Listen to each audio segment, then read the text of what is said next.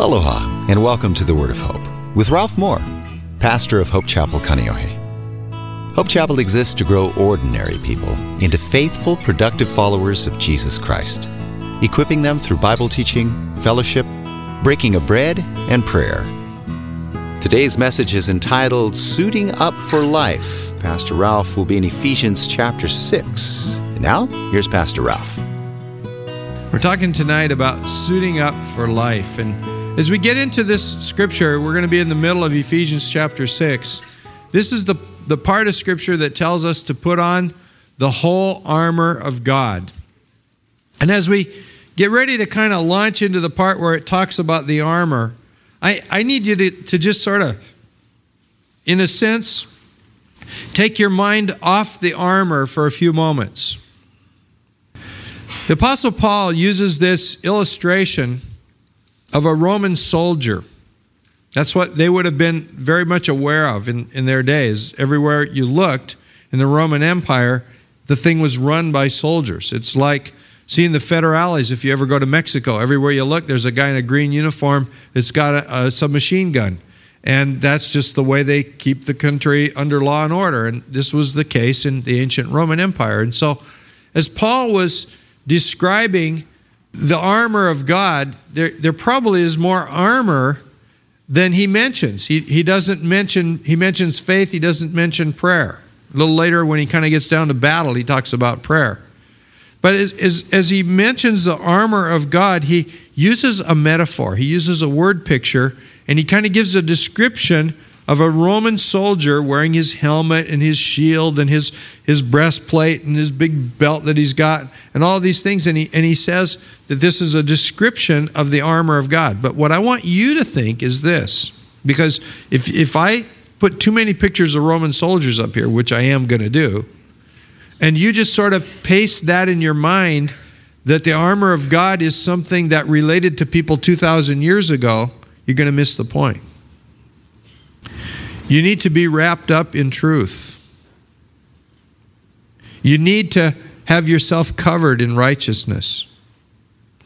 You need to understand tonight the peace of God that'll take you through and care for you in the midst of whatever kind of anxiety and depression and fear and hatred that Satan tries to throw your way. You need to have faith. You need to know the scripture so well that it becomes a weapon in your hand against Satan and the lies and strategies of the devil. And so, in one way, I want to use the idea of armor to sort of help us to remember, because that's what Paul was doing. That's what you always do with a metaphor. You try to help somebody remember something. But another way, I want to disassociate us from the thought of armor, because if it gets too cute, the illustration of armor, we miss out on the reality of the fact that we need to be wrapped up in truth. We need to be wrapped up in righteousness. We need to be wrapped up in peace. We need to have a hold of faith. We need to have the scripture in our hand in a way that it's ready in our mind and we can do combat with the enemy when he comes to attack. Does that make sense to y'all? So as we get into this, I just want to kind of give this little disclaimer, but we're going to talk about wearing the armor of God tonight and in a couple of weeks from now. And now here's a picture of Roman soldiers, and we're going to talk some more about this, about the shield in a little while, not tonight. And this probably is more real than what Cecil B. DeMille put out, in all those movies in the 1950s that give us the picture of what a Roman soldier would look like. And that shield there was kind of their version of a tank. And we'll talk about that a little bit later. But we're in Ephesians chapter 6, and we're going to read verses 10. And I'll just read straight through, but I just want to go to verse 15. It says, "A final word, be strong with the Lord's mighty power. Put on all of God's armor so that you'll be able to stand firm against all the strategies and tricks that Satan can throw your way. For we're not fighting against humans made of flesh and blood, but against the evil rulers and authorities of this unseen world, against those mighty powers of darkness who rule this world, and against wicked demonic angels in the heavenly realms. Use every piece of God's armor to resist the devil in the time of evil, so that after the battle, you'll be standing firm. Stand your ground, putting on the sturdy belt of truth, the body armor of God's righteousness, For shoes, put on the peace that comes from the good news so that you will be fully prepared. And then he goes on and talks about the rest of the armor, and we'll get into that later. I want you to just picture in your mind with me a story that I read this morning, and this is actually on the Purpose Driven website, and it's the story of this woman that was involved when this man shot and killed all of those people in the courtroom in Atlanta, went to an apartment, broke into a federal agent's apartment, shot and killed him, robbed him, took the guy's pickup truck, and at 2 o'clock in the morning, accosted this woman as she was going into her apartment. She's a Christian, fairly young woman, single mom. It happens to be in the midst of reading The Purpose-Driven Life by Rick Warren, is involved with her church.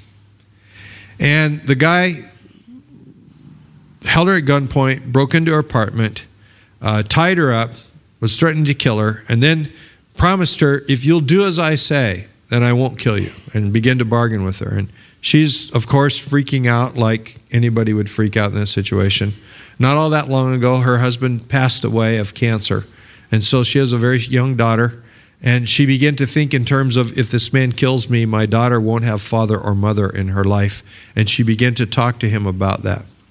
She's in the part of the Purpose-Driven Life that talks about the fourth purpose, which is ministry. Do you remember the purposes? Worship, get to know the Lord, fellowship, get strong with each other, discipleship, get to know God's word, and then ministry, learn to serve other people. And she was reading through that, and she had noticed the page that she hadn't read yet, as she had turned through the pages of her book, that she would read the following morning. And it was about serving other people. And she began to think in her mind, I'm in this crisis situation. I'm up against something that's stronger and bigger and uglier than I am. And stop for just a moment and realize this young man who did this was an outstanding student. He was a responsible person. He was a great athlete. He was a practical joker. All of his friends loved him. No one can believe he did this.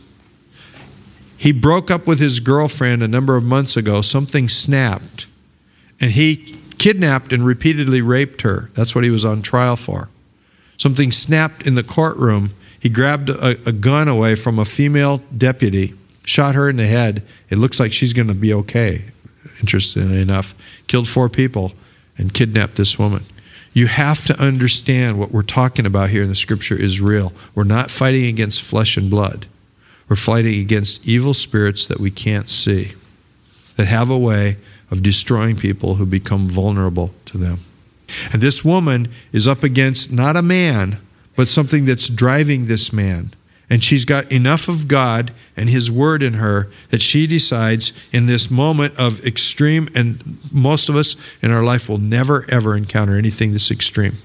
But in this time of extreme spiritual warfare, she's got to do something. She's got to do it fast, and it's got to count. And so she begins to do the Lord says we're supposed to love our enemies. And so she begins to show this man love and compassion and talk to him and listen to him. She talks him into untying her, and she cooks him breakfast, and they sit and they share each other's life story. She shares about the Lord with him. He opens up to her and begins to trust her. He wants to get rid of the truck that he's stolen because it'll tie people to him. He's confused by this time, and so he's got this errand. He has to get rid of the truck, and yet he's about to give himself up. And so he has her follow him in her car, and he drives the truck several miles away, parks the truck. She drives him back to the house. She later on asks to go out to run an errand. He trusts her now enough that he lets her go out. She calls the police, has to talk them into believing this story, and brings them back to the place. They talk him down, and the guy goes into custody without a shootout. Now, this is somebody who happens to be wrapping themselves up actively in the things of the Lord. And you see the power of God and the power of God's love that can overcome a very, very evil and ugly and broken situation. As we get into this, we just need to understand that we live in a universe that's broken by sin. It's under the curse of sin, under the curse of God, actually, because of sin in the world. And we need to find ourselves in a way of standing up against it. As we think about this in verse 10, I want to come right back to the most basic part of this thing every week as I come through this thing. As we talk about suiting up in God's armor, wrapping ourselves up in the things of the Lord, the thing says, be strong with the Lord's mighty power. And if you have a pen and you're writing notes, you might want to write down Acts chapter 1, verses 5 to 8. The disciples are coming to Jesus and they're asking him questions about when he's going to come back and when he's going to restore political power to Israel. And he goes, this is not for you to know. And he talks to them about being baptized with the Holy Spirit, coming to a place where the Holy Spirit is overflowing your life to the point that you're wrapped up in there's two words that can translate power in the New Testament. One really means authority. The Greek word is exousia. The other, it means power. And it's like the kind of power that when you pray for somebody, they get healed.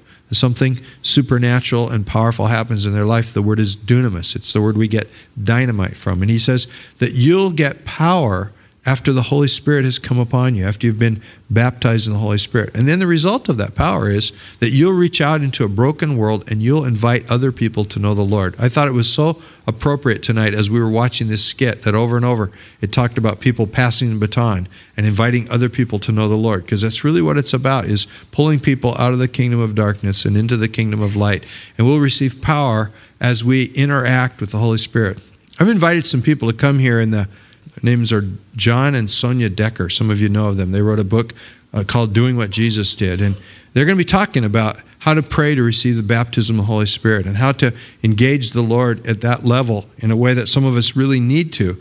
And so the Lord here says to make a priority out of clothing yourself first with the power of the Lord. Be strong in the Lord's mighty power. And then it says, put on all of God's armor so that you'll be able to stand firm against all the strategies and tricks of the devil. And it says, put on all of God's armor. It means all of God's armor.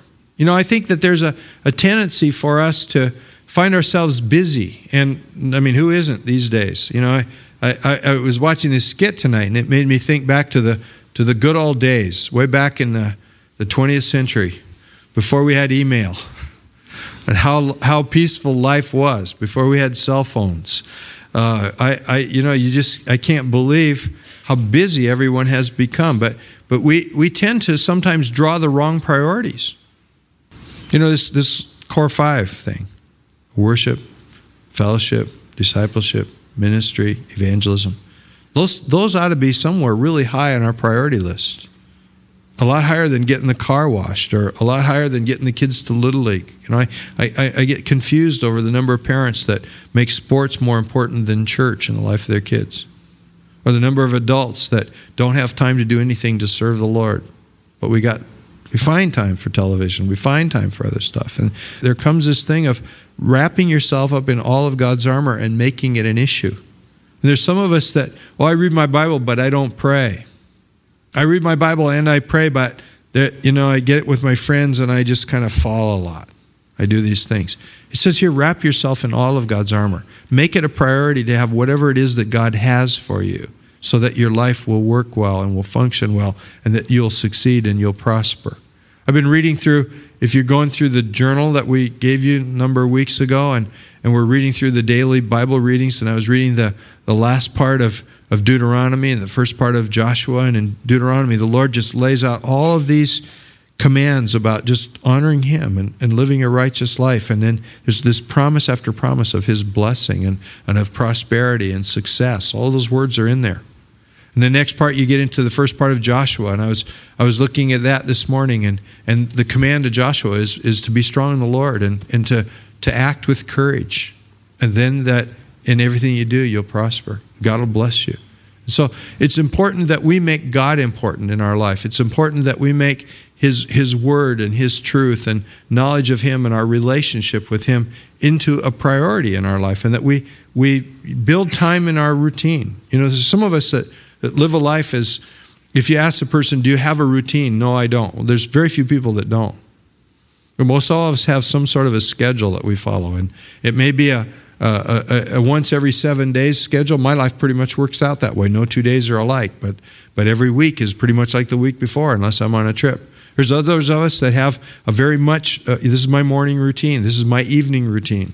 You know, there's a guy that gets home from work, plops down in front of the TV, turns the TV on, got a can of beer in his hand, and that's his way of unwinding. That's the schedule.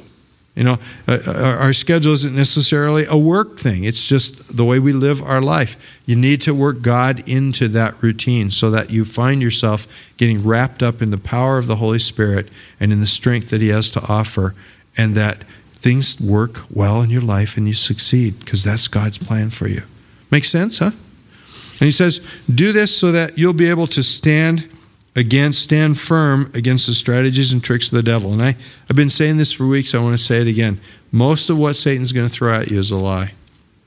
You know, he may have the power to make some bad thing happen in your life, but he doesn't have the power to destroy you, to kill you, to crush you. He has the power to intimidate you. He has the power to terrorize you. He has the power to whisper lies about that you're no good. He has the power to whisper things that depress you. And the Bible says here, stand against him. It doesn't, for some reason, it doesn't add up that just because we're Christians, nothing bad ever comes into our life. There's this business of arming yourself so that he can't get through the armor. And then when he does come and he does take a cut at you, take a cut back at him and resist him. The Bible says in James chapter 4, verse 7, submit to God, clothe yourself in God's armor, resist the devil, and he'll flee from you. Wrap yourself up in the Lord, resist Satan, and he'll run away. It's interesting, you know, that the devil in some ways is like a fierce dog that'll come at you. And if you let the dog come at you, the dog will tear you to pieces. But if you stand up to the dog, then the dog's going to run away. I was talking to my friend Paul Risser this week, and if you remember, Paul's a real funny guy from Tennessee that was here a couple of years ago and spoke at our Leadership Advantage, and he's coming back this summer to speak in church. And we were just hanging out on the phone, and Paul's kind of like an older brother to me, and it was really weird because it was Monday morning, and I needed some advice from Paul. There was a couple things I was thinking about, and I was thinking I'm going to call Paul up because I just need to know what he would do if he was in my situation. He's been a pastor longer than me. He's a few years older than me. And that night, Paul calls. And so it was like, I thought, wow, this is the Lord. And we were talking, and we got to talking about what we're teaching about this week. And Paul told me a story about when he was a little kid. His dad had been a wealthy man, and he left what he was doing in his business and went out and became a church planter. And he planted a number of churches in his life. And they settled down in this one place in Tennessee, and that's why Paul talks so funny. He said that they had this house and yard that was about 1.25 acres, set up on a hill. Very nice house, kind of overlooked the city. And he said that there was 2 yards. On one side of the house, there was a small yard, and because of the positioning of the house, the other side, there was a big yard. And he said most of the time that they lived in that house, he was a little kid, he never, ever went in the big yard because the neighbor, there was no fence, the neighbor had these 2 dogs. And if you went in the big yard, the dogs came ki-ying at you, and he was afraid of that. And so he said that they lived there about 8 years, and 7 of those years, he was in terror of those 2 dogs, and he would never, ever go over there and play. So the whole time he was there, he missed out on the big yard. They had a big yard, but he had a small yard that was his yard. And he said one day he happened to be out there with his dad, and here come the dogs, and he started hightailing it away, and his dad said, no, just stand your ground, and just stand here and start to yell at those dogs. He started yelling at those dogs and waving his arms at them. And sure enough, the dogs just turned around like he had bit them and just went whimpering off.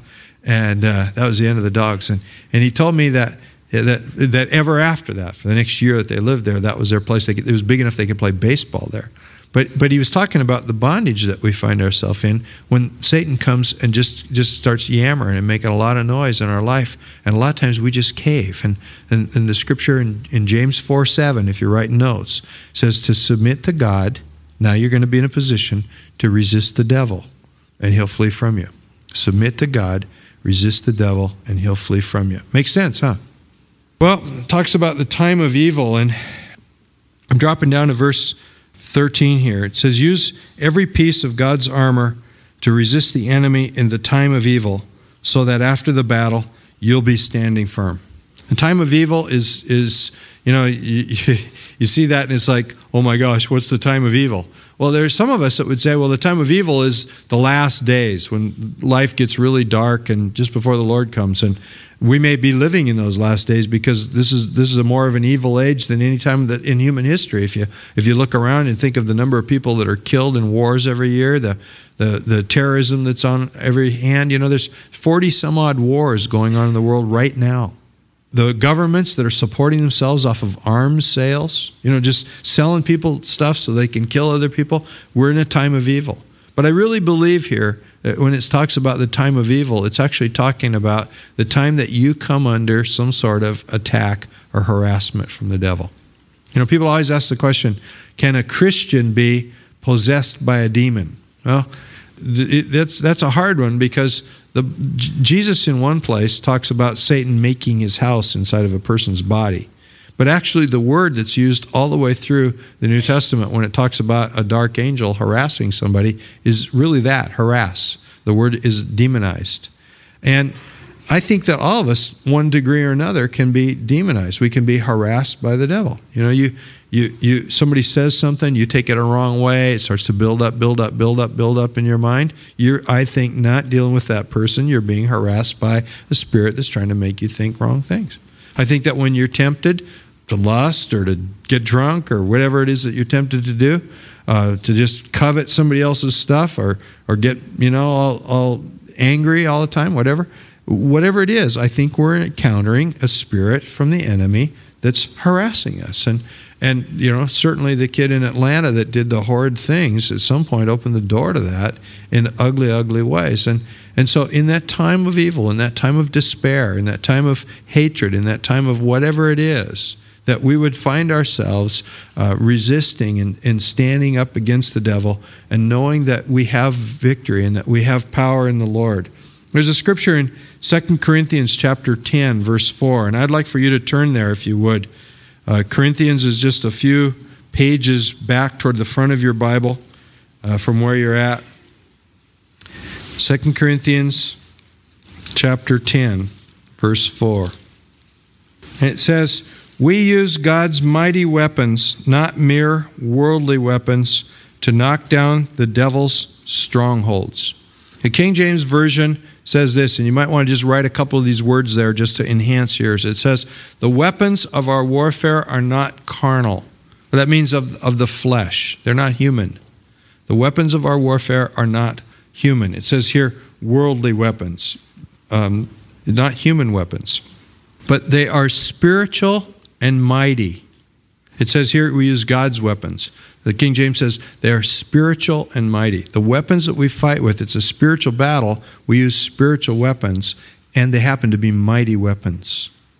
And then it says the point of using these weapons is to tear down Satan's strongholds. Remember last week we talked about David and the stronghold in the wilderness, and how that there was this place called En-Gedi, and it was a place out in the Tules, really. If you go there, not much grows. It's just kind of a barren landscape, but there's a lot of caves, a lot of canyons. And David and several hundred people were able to hide from the king. And one version of the Bible uses the word fortress, but the King James Version uses the word stronghold. And the same word is used here, stronghold. It's a place of safety, a place of refuge. And last week we talked about how the Lord becomes your stronghold and that you run to the Lord and he becomes this place of safety, the place of refuge. But here it's flipping it.